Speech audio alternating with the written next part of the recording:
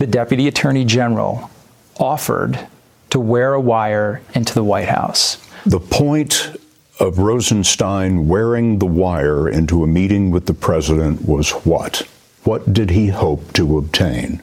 I can't characterize what Rod was thinking or what he was hoping at that moment.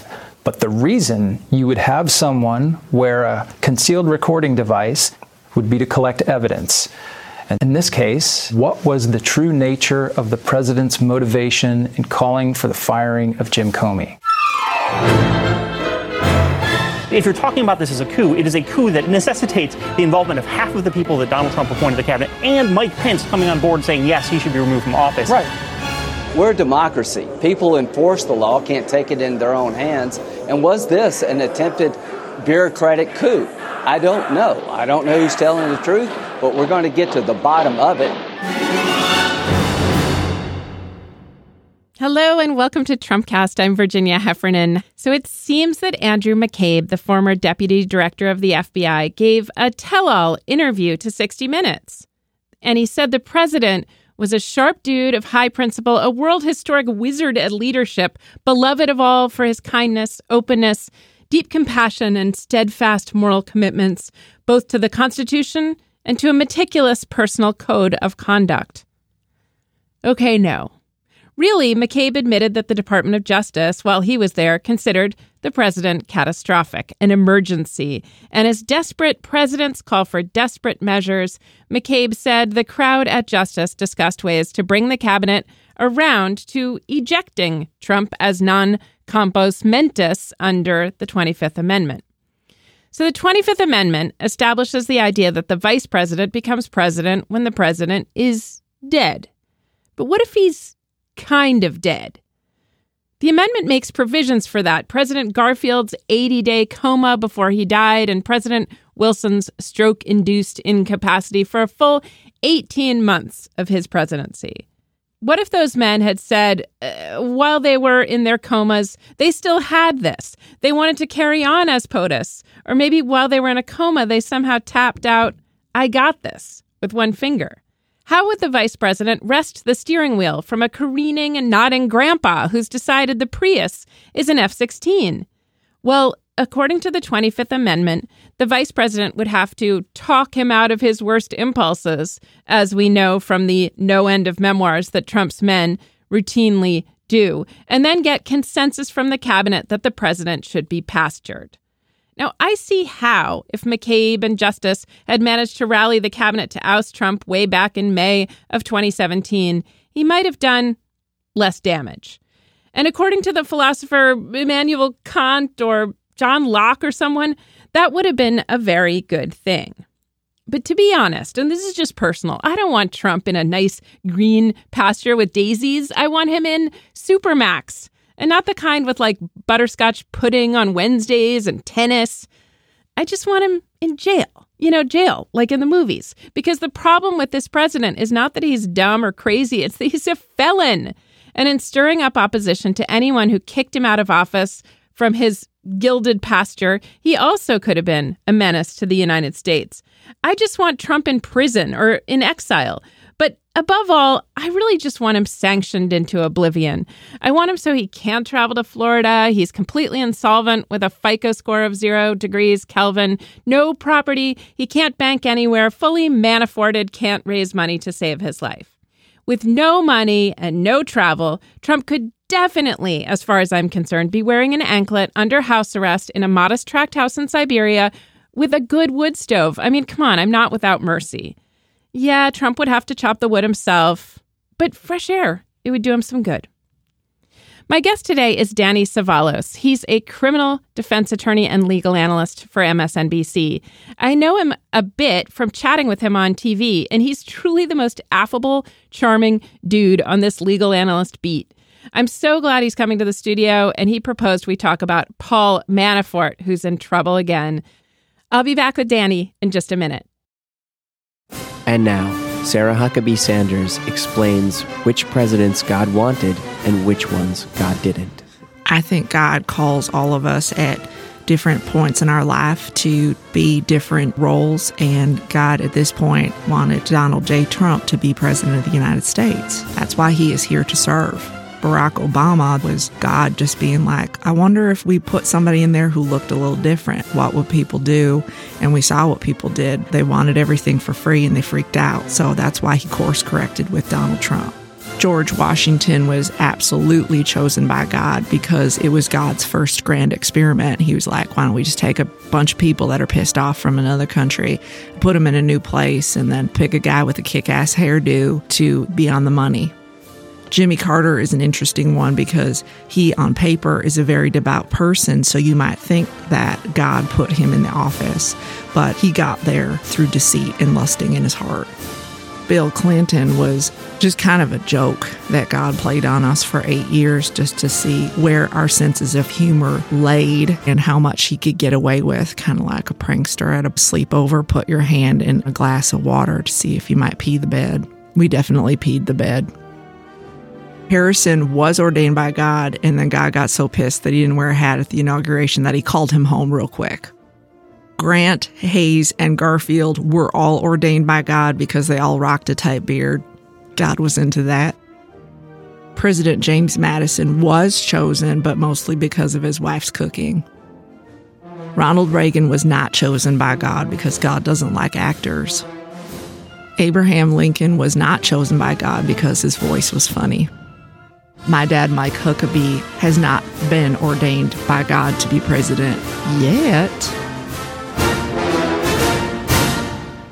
Joining me in the studio is Danny Savalos. He's a criminal defense attorney and a legal analyst at MSNBC. Danny, welcome to Trumpcast. It's an honor to finally be here. I mean, I only petitioned to get myself here, but I am thrilled. We have been planning to have you for so long. Oh, good. Let's talk about an invitation that was rejected before we get to talking about Manafort, namely, I guess New York's not going to take Amazon. I'm disappointed. I have to tell you, I think New York is spoiled. It's the center of the universe. But like any big city, you want more business and more jobs. And I think our saturation point of traffic at this point, we're already at 100%. I mean, if it's 101% of more people commuting and whatnot, what's the big deal to me? I do like jobs and actual jobs. It feels like we've got so much money laundering and so many empty Hong Kong-owned condos. It seems like just jobs where you just punch the clock and get your check. We've got FinCEN. We've got deposits of exactly $100,000 in cash, in suitcases, which can't possibly be from an invoice or anything like that. It would be nice to have some real money that is legal and obviously documented, because when I order my Keurig cups and they arrive in 8 seconds, there's a paper trail. It's all digital, it's all online, and it's all saved. So the government can track it and it's legal. Thank goodness. Someone has built a better mousetrap, and it's Jeff Bezos, whatever else he's done or not done. I kind of love American media's letter to Jeff Bezos, which is Trump related. Yes. It's germane to the topic. Let's go through it quickly because we got to get to Manafort, but I have some questions for you about the Bezos debacle and then act of daring do on the part of him and Gavin DeBecker, who's been a longtime obsession of mine. So anyway, you give us your summary because you know this story very well. So AMI makes a demand on Jeff Bezos. And this is my favorite part of the analysis. As I have it, and I had to chart this out with a pencil, AMI demanded that Bezos change the way change coverage of AMI's coverage of Bezos. Right? I think that's what it was. That's right. And so that's right off the bat. I think that confused a lot of folks because ascertaining what the demand was required ping-ponging back and forth between the demandor and the demandee. But taking a step back, we have a set of laws, extortion, bribery, and they're very curious laws. And I may not take a position similar to all the parade of prosecutors that you've had on this show. But as a criminal defense attorney, I've handled extortion and bribery cases. And philosophically, they're really interesting because you can have two independently perfectly legal acts, kind of like chocolate and peanut butter, that when you put them together become a crime, but independently they're not a crime. Wait, are you saying Reese's peanut butter cups are a crime? I'm bringing everybody back. They're delightful. Okay. Imagine an evil Reese's, because I'm bringing us all back to the 80s and that commercial where two people are rounding a corner and they whack into each other. One is carrying chocolate, one is carrying an open jar of peanut butter. But consider this your evil Reese's peanut butter cup. Okay. And the thing about extortion and bribery is that had somebody pictures that they found on a street of someone's naked body, there would be really nothing illegal about sending those out. Similarly, there's nothing illegal about somebody giving me a bag of cash for free. But if I couple that with, I'm going to release photographs if you don't give me a bag of cash, now we get into an area of criminal law. And going back even further, the original concept of extortion does not fit that neatly into what AMI did. So while you can say that this was absolutely extortion in your opinion, but legally it doesn't fit neatly into the classic traditional definition. Traditionally, it's, hey, that's a real nice store you have there. It'd be a shame if it caught fire. In other words, I will burn your store unless you give me money. But the modern definition of extortion, and the courts have recognized this, has to be broader because people extort in many ways. They bribe in many ways. And a demand doesn't always have to be for a bag of cash. It can be anything of value. That's the federal definition. Favorable media coverage could absolutely be considered something of value. On the other side, what is the threat? The threat doesn't always have to be of violence. It can be an injury to reputation. That, again, comes from the federal definition of extortion. So the modern view is that extortion is much more hazy when it comes to trying to define what exactly it is. And like I said, it can involve two acts that independently might be perfectly legal, but coupled with a demand or a corrupt purpose behind it or an evil meaning, they suddenly become illegal. And I have to say, just before I get painted as an unbending defense attorney here, the reality is this was morally a very questionable thing to do. If you take a look at the journalism side of it, the way journalists typically handle something like this is they call up the other side and say, hey, we're going to run a story about you and we might use these pictures.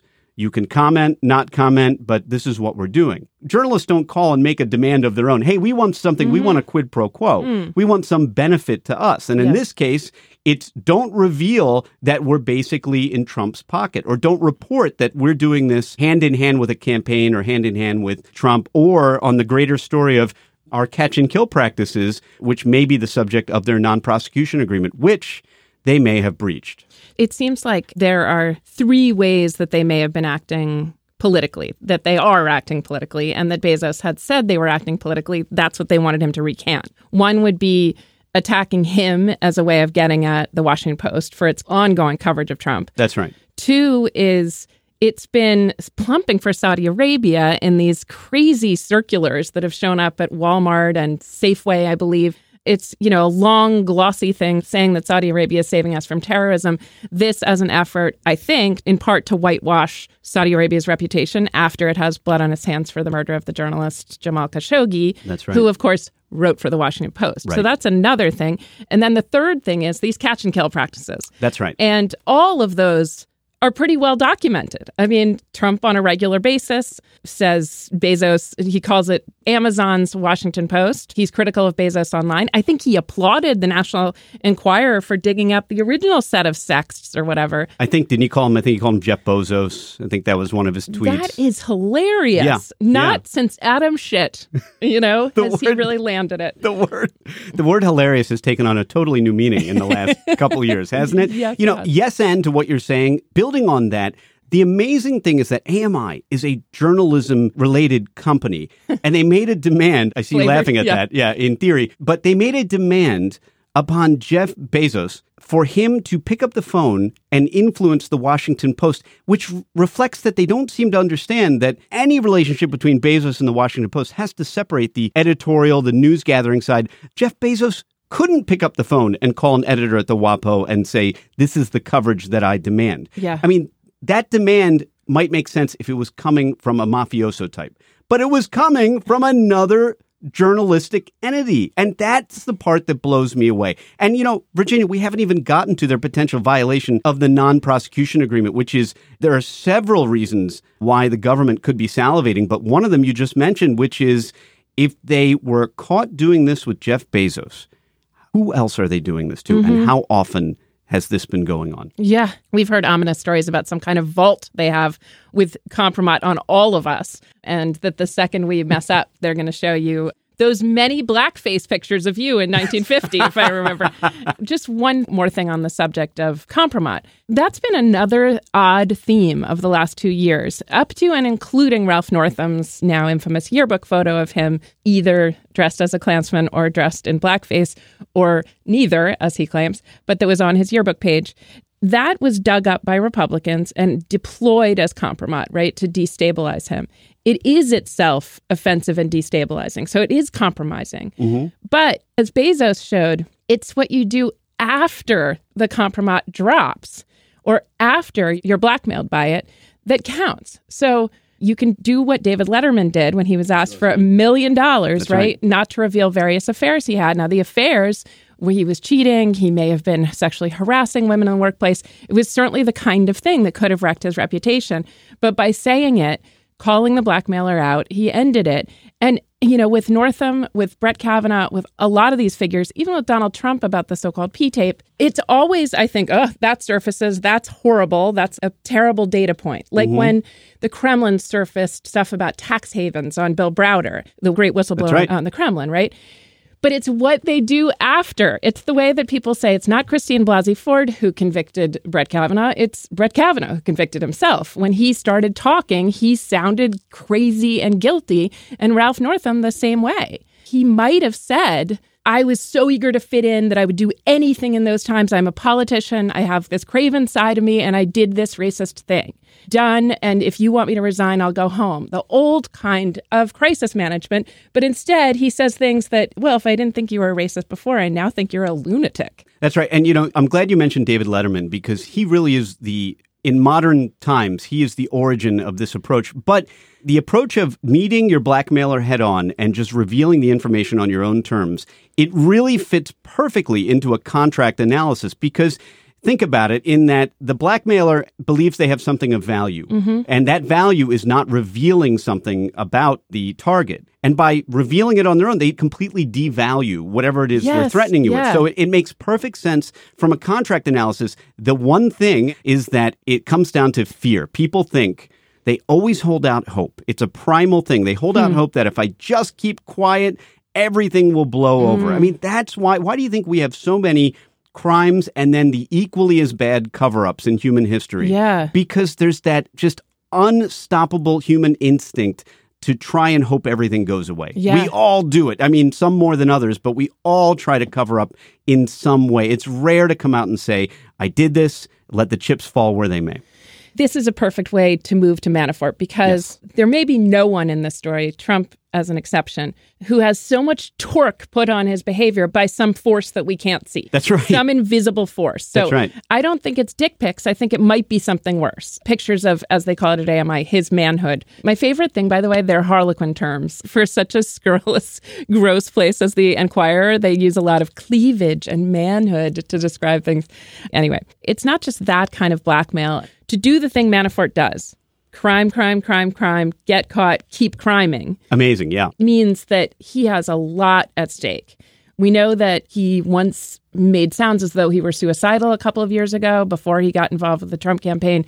He doesn't seem to care so much about his own life or his own sentence, but is he protecting someone? Is there blackmail that could come out? What do you think? I have my own hypothesis, but I want to hear you. I think from a starting point, everybody is protecting someone. Just to reference Michael Cohen briefly, I think that's what fell apart with Michael Cohen's complete cooperation. You'll recall he didn't get the benefit of a complete cooperation agreement. And my theory, it's just a theory, that he was willing to talk about Trump Jr., about everybody in that orbit, and then some prosecutor must have asked him about his father-in-law. I have no evidence for it. I'm just saying that's a possibility that Michael Cohen may have drawn a line with a family member or someone close to him and said, I'm willing to dime on Trump. I'm willing to snitch on Manafort. Everybody else, I'll tell you about all the demons, all the buried bodies, but I draw the line at so-and-so. And just as an example, his father-in-law. Now, Manafort is a more curious individual because he elected to go to trial. Now, at the time, I thought, is this just one of those old school, I'm a tough guy and I don't snitch attitudes? Is he holding out hope for a pardon? That I didn't believe so much because I think Manafort was able to take stock of his situation. He knew he wasn't that close to Trump. I mean, personally, of all the people that have been indicted, Trump doesn't appear to have been that close personally with Manafort, the way he is with Roger Stone or Michael Cohen. Manafort's old partner. Yeah, Manafort's Stone. Right, exactly. Yeah. Roger Stone, who was recently arrested at his home very visibly. And so for that reason, I don't know that Manafort's ever been banking on a pardon, but at the same time, why go to trial on a case that had just overwhelming evidence against him unless he was banking on that pardon? There are a lot of different theories I have, so I'd like to hear yours. Okay, here's my theory. Okay. But I like that. I think that one, with Anthony Cormier, who's been on the show many times from BuzzFeed. Yes. I think that Trump is not the top of the investigation. I think Manafort has his sights on someone over Trump. Amazing to think that there's somebody over Trump. Over yes. the president, the Yes. leader of the free world. And when Anthony Cormier first suggested that in a very coy way on this show, my jaw actually dropped. It was radio silence because I thought that he must have misspoken, because I still am under the illusion that the president of the United States is the most powerful person in the world. But apparently he answers to Vladimir Putin.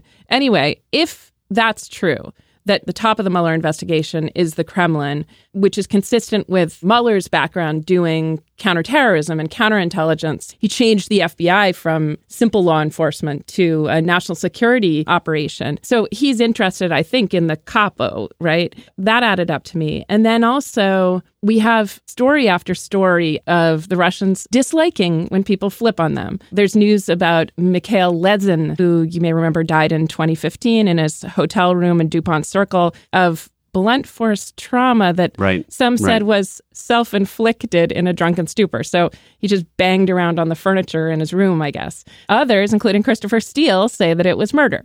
That was 9 months or something before Manafort came on board the Trump campaign. He has things like that very much in his mind. Lezin had been very close to the Kremlin. He invented RT and then fell out of favor. Manafort, not to totally drag this out, but as you know, Konstantin Kilimnik, known as Manafort's brain in Russia, is a fairly well-established, I'll say alleged, but Russian spy. If your brain is a Russian spy, you're a Russian spy. Manafort has been working Kremlin side for a long time. That's true, yes. Flipping on the Kremlin, giving up Kilimnik, giving up Deripaska, giving up, Yanukovych is already in exile, but giving up his many, many, many Russian contacts was not going to endear him to the Kremlin. And even if he were safe in Supermax. His family. That's right. Yeah. And, a small data point is that his daughter, unlike Michael Cohen's daughter or Michael Flynn's son or some of the other kids, the Trump kids, she very officially changed her name. I mean, she knew what her dad was up to with blood money a long time ago, as we know from leaked texts. Mm-hmm. And she seems to be, the reports are that she's abroad. I mean, I don't know. When the kids start hiding, and I think she made that change a year ago, coupled with the other data points, I think he's afraid of a Russian hit. Here's why I think you're right. Is that about a year ago, the reporting came out that Manafort was deep in debt to Deripaska. Yes. And at that time, I thought briefly, well, then maybe this whole thing about him being afraid of Russians is not true, because the worst place he could be is owing a Russian oligarch a ton of money, millions and millions of dollars. But then I came around because that fit into the idea that maybe his way of paying back was offering up information. And I think we know that he was at least providing information from the campaign outside of the campaign. So I very originally, I'm embarrassed to say, thought I discounted the Russian threat thing with Manafort. But now I've come to really believe, I think that is a lot of it. I think that he knows real fear. He knows how things happen in Russia. He is worried for his family. And maybe that's why he went to trial on all of these cases, to demonstrate not just to Trump, hey, I'm a good guy, I'm not turning, but to demonstrate to the Russians, hey, I'm not turning. Mm-hmm. And then when that went south, then he's still in his mind holding out. And then eventually he capitulated. And now he's in that weird, to use a Miyagi analogy, he's not cooperating all the way and he's not fighting it all the way, but he's doing it in the middle. And that's a really dangerous place to be. And he got caught. Mm-hmm. And so now, I mean, he loses the benefit of his cooperation agreement. He still pleaded guilty, but the government doesn't have to say anything nice about him at sentencing. Mm-hmm. And he's in a real tough place. But he always was. I mean, his set of crimes put him in a very tough position. This is interesting to hear your description of what it meant that he went to trial. For some reason, that didn't even occur to me as the signature mistake of this period in his life, a seeming mistake. So these recent court documents, the heavily redacted transcript of Andrew Weissman's presentation to the judge, is it Amy Berman? Amy Berman Jackson. Amy Berman Jackson.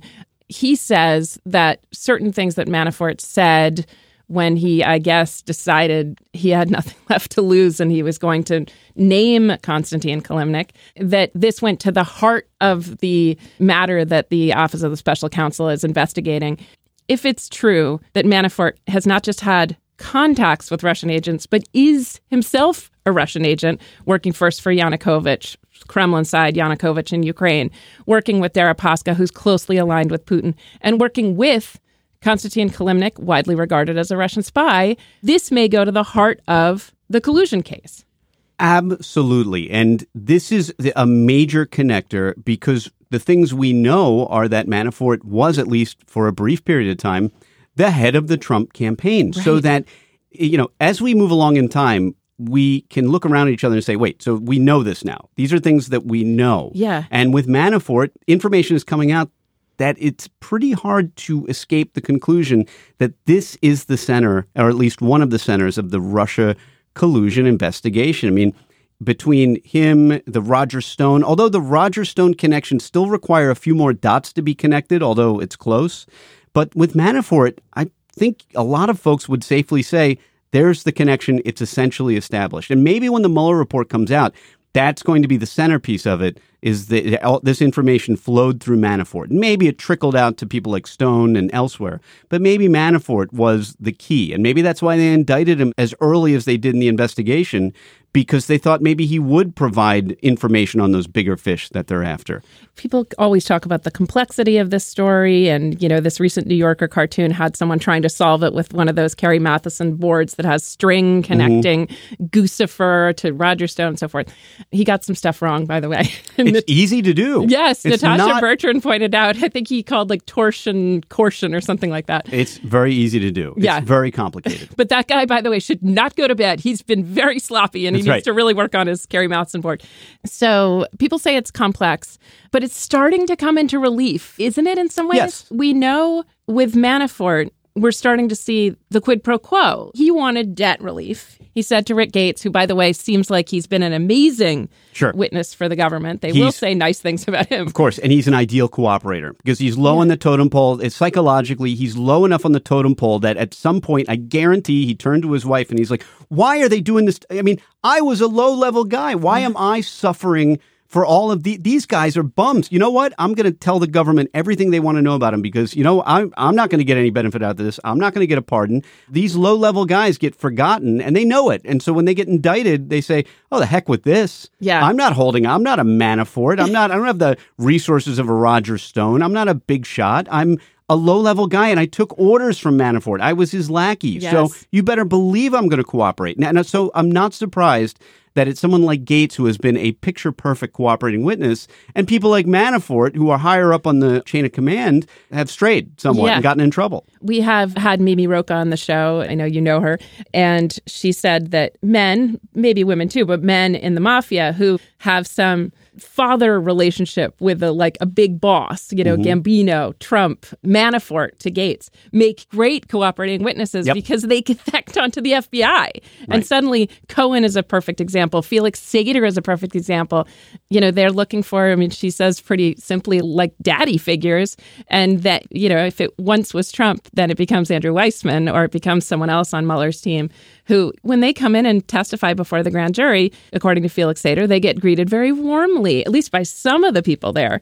And if they've come in many times, they're sort of congratulated on whatever happened. And, it feels almost like La Cosa Nostra all over again. It does. And this is why government investigators, FBI agents, they're often very polite. The myth of the room where they sweat people out and yell at them and they treat them poorly is really a myth because you do in law enforcement catch more flies with honey than vinegar. And people like Michael Cohen, you're absolutely right. He likes to be part of a community. And what I've seen just in the snippets of him going into court or interacting with the government, he's now become the Michael Cohen to the government. He's become friendly with all those guys. And, how you doing? And everybody and the reporters. Yeah. I was even the recipient of a back clap as he walked out of court. Wow. That was my moment. It was we got there very early. I had a prime spot right in the front of the railing. And I tried to ask him a question and I got a pat on the back. And It's interesting. He wants to be everybody. He wanted to be Trump's pal. Now he wants to be the government's pal. Now he wants to be the media's pal because he used to fight with the media. But I think Mimi's spot on. It's absolutely the case that these lower level guys, they have, parent issues. Yeah. They've glommed onto somebody. They've looked at them as a father figure. And when they feel betrayed or an opportunity to break free or something like that, they make fantastic cooperating witnesses. It's usually the hardened guys who have been in prison a few times and they're maybe higher up on the chain of command that try to stick it out. They're the ones who have nothing to lose. They've always been bosses, so I can boss my way out of this. All right. I managed to derail us on the Rick Gates thing, but I did want to get to this quid pro quo. So we know that Manafort emailed Gates and said, how do we use to get whole? Meaning, how do we use being Trump's campaign manager to get whole? He's saying to his lackey, as you say, because they know that they've got a lot of debt to the aluminum magnate who's, I think, back in business now that he's been unsanctioned. That's Oleg Deripaska. Amazing. I know. And they think that somehow by simply being part of a campaign, winning or losing, they can offer, I guess, to Kilimnik, to Deripaska, so-called private briefings or even campaign data that they could use to not just help hack the election and thus own Trump, but also influence policy. It's amazing because to imagine that contract, or at least that offer, means that Manafort must have approached the person that he owed a lot of money and said, I can work this off. Yes. But to do so, the amazing thing is how much access, how do you value a unit of access when you owe several $1 million? Well, naturally, you do the smart thing, which is overvalue it. Hey, I'll give you briefings. Those are worth $3 million a briefing. I mean, of course, because he wants to pay off his debt. So why not puff up whatever it is he has access to? And that's the other thing. It had to be so valuable, either in Manafort's mind to offer it, or in whoever received the offer, say Deripaska, to accept it or consider it even. Yeah. That is, I think that's a question that we can guess at, but we won't know until some report comes out or we find out through some official way what exactly was the offer in this unholy contract. That's a great point, is that how much is this exact thing worth? And you've been talking about what is a thing of value anyway and who's it valuable to. But it does seem like these people who have mining interests or commodities interests, like Oleg Deripaska, like lots of the oligarchs, do have this keen interest in Ukraine policy. Of course. I mean, if it's simply about, doubling your many billions or closing in on being as rich as Putin or helping to enrich Putin by paying him his tips, then it does mean something. And I'm sure Manafort could have made the case that it means something to be able to influence policy. And even if Trump just gave that one national security speech at the Mayflower Hotel, right? I'm getting some of the Seth Abramson details wrong.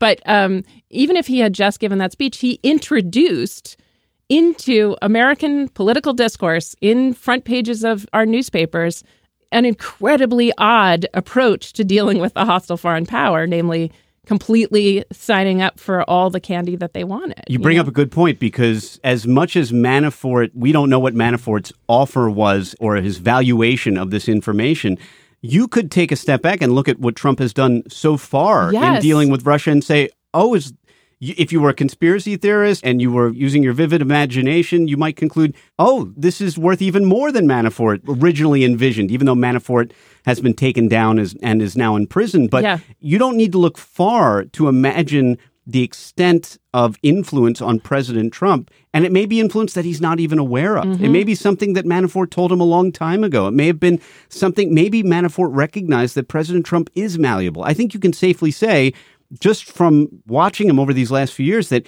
he is very easy to influence compared to other folks. He's a product of whoever talked to him in the green room 20 minutes ago. Right. He's a product of whatever person last had his ear. And there have been at least a couple books that have come out that have implied that he listens to advisors, but really the advisor who last talked to him probably leaves the most impression on him before he walks out and gives a speech. And so maybe Manafort already fulfilled some part of the bargain. Maybe he's already had some debt forgiveness. It's hard to say, but it's astounding to think that if that's what Manafort did, if he came up with this idea for a contract for working off his debt, how did he value And how did he come up with an offer in units? I want to know in minutes of time. Yes, and how did he do it? rubles. It just seems amazing. The other lesson of the many from the last few years is that simply running for president and having your name on the front page of newspapers as either a candidate or even a campaign manager is worth a lot to the Russians. For instance,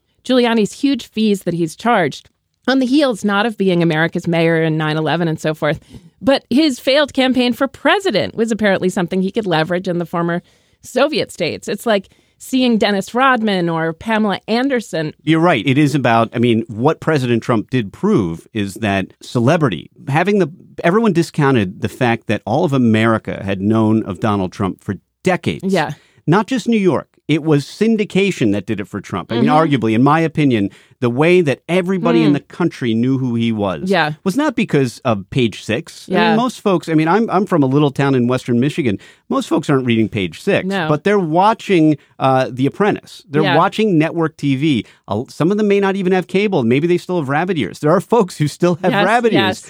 And people don't realize that all the other candidates, even Jeb Bush with a name like Bush, was a virtual unknown compared to people who've been watching The Apprentice for the last couple decades. Yeah, and been told over and over again how powerful he was with the real estate porn of that show and That's his right. listening letters. You're right, and that was his character, too. Very similar to wrestling. He was a real-life character, like Hulk Hogan. There's not that much different between Hulk Hogan and Donald Trump. Their name is their character. Yeah. They are the character 24 hours a day, and Donald Trump's character was, I am the pinnacle of success. I'm the best. People must have believed it after 10 years. And I guess the fact that the Russians saw that and also his desperation for various deals in Russia, that they were dazzled by that too, or they actually thought he was an asset. Sure. The same way they thought Manafort was an asset, the same way they think Giuliani's an asset, shows this kind of coming together over a certain aesthetic of fame and World Wrestling Federation and Miss Universe and just, bead and feather 'em, razzle dazzle 'em kind of stuff, that every time one of these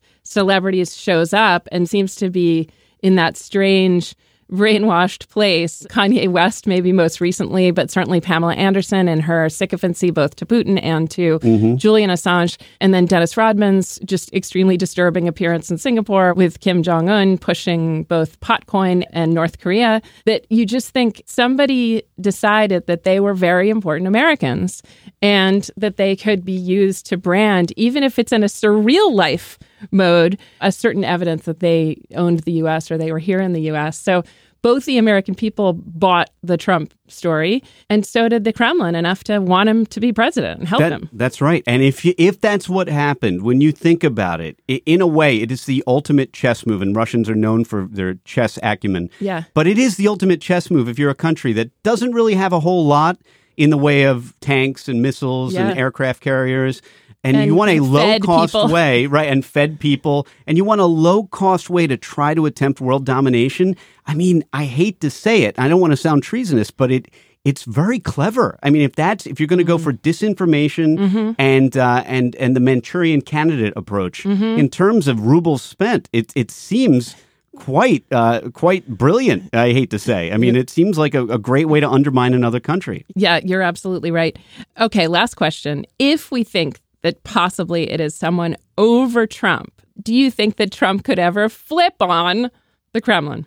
Like, could he be useful if the idea is to sanction the hell out of everyone, including Putin, and impoverish the leadership in Russia toward forcing some kind of regime change? That is fascinating, that the idea that the DOJ would have that effect on foreign policy in that way through an investigation. But if their investigation concluded that the real criminals were, and I've thought a lot about this, if the target ends up being the Kremlin, if it ended up being Putin, assuming for the moment that the DOJ believed it had jurisdiction, extraterritorial jurisdiction, to indict a president of Russia. We've deposed foreign leaders and arrested them and brought them back here before, but not on the scale of Russia. It's mind-boggling that, in theory, could the Mueller team be interested in the Kremlin and the information that Trump would provide?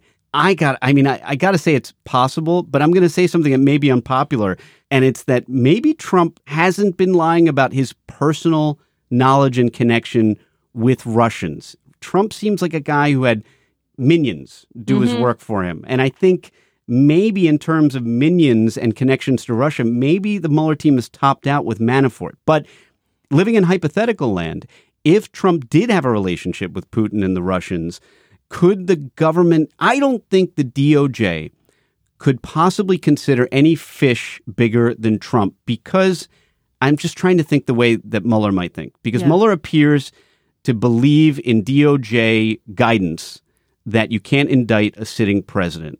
So he might run into similar barriers if he thought about indicting a foreign president for different reasons. So for that reason, would he end up taking the easiest prey and stop the buck at the president of the United States? Might, even if Mueller saw an indictable offense against Putin, might he decline just because of the jurisdictional issues? I think it's possible. But I love the idea that the target ultimately is not the White House, but the curvy house. I don't know what you call the Kremlin, but the Hershey's Kiss house. Yes, it's possible. And it's really an interesting thought. Thank you for entertaining it. My guest has been Danny Savalos, a criminal defense attorney and legal analyst for MSNBC. Thanks again, Danny. Thank you. And that's it for today's show. We're not afraid of feedback, so tell us what you think. Our Twitter lines are open. I'm at Page88. The show is at Real Trumpcast. And before I go, have you signed up for Slate Plus yet? Come on, you got to sign up for Slate Plus. You get all of Slate's podcasts ad-free, tons of digital swag, and best of all, you'll be supporting our work. So go to slate.com/TrumpCast Plus. Our show today was produced by Melissa Kaplan with help from Merritt Jacob. Kate James performed today's sketch. And I'm Virginia Heffernan. Thanks for listening to Trumpcast. Ben Franklin. President Ben Franklin was ordained by God because he had a lot of inventions, and God was like, we need more stuff right now, like electricity. The band, the Presidents of the United States. The band, the Presidents of the United States, were ordained by God because they sang about peaches, which is what Trump wants to call the wall. Franklin Pierce. Pass.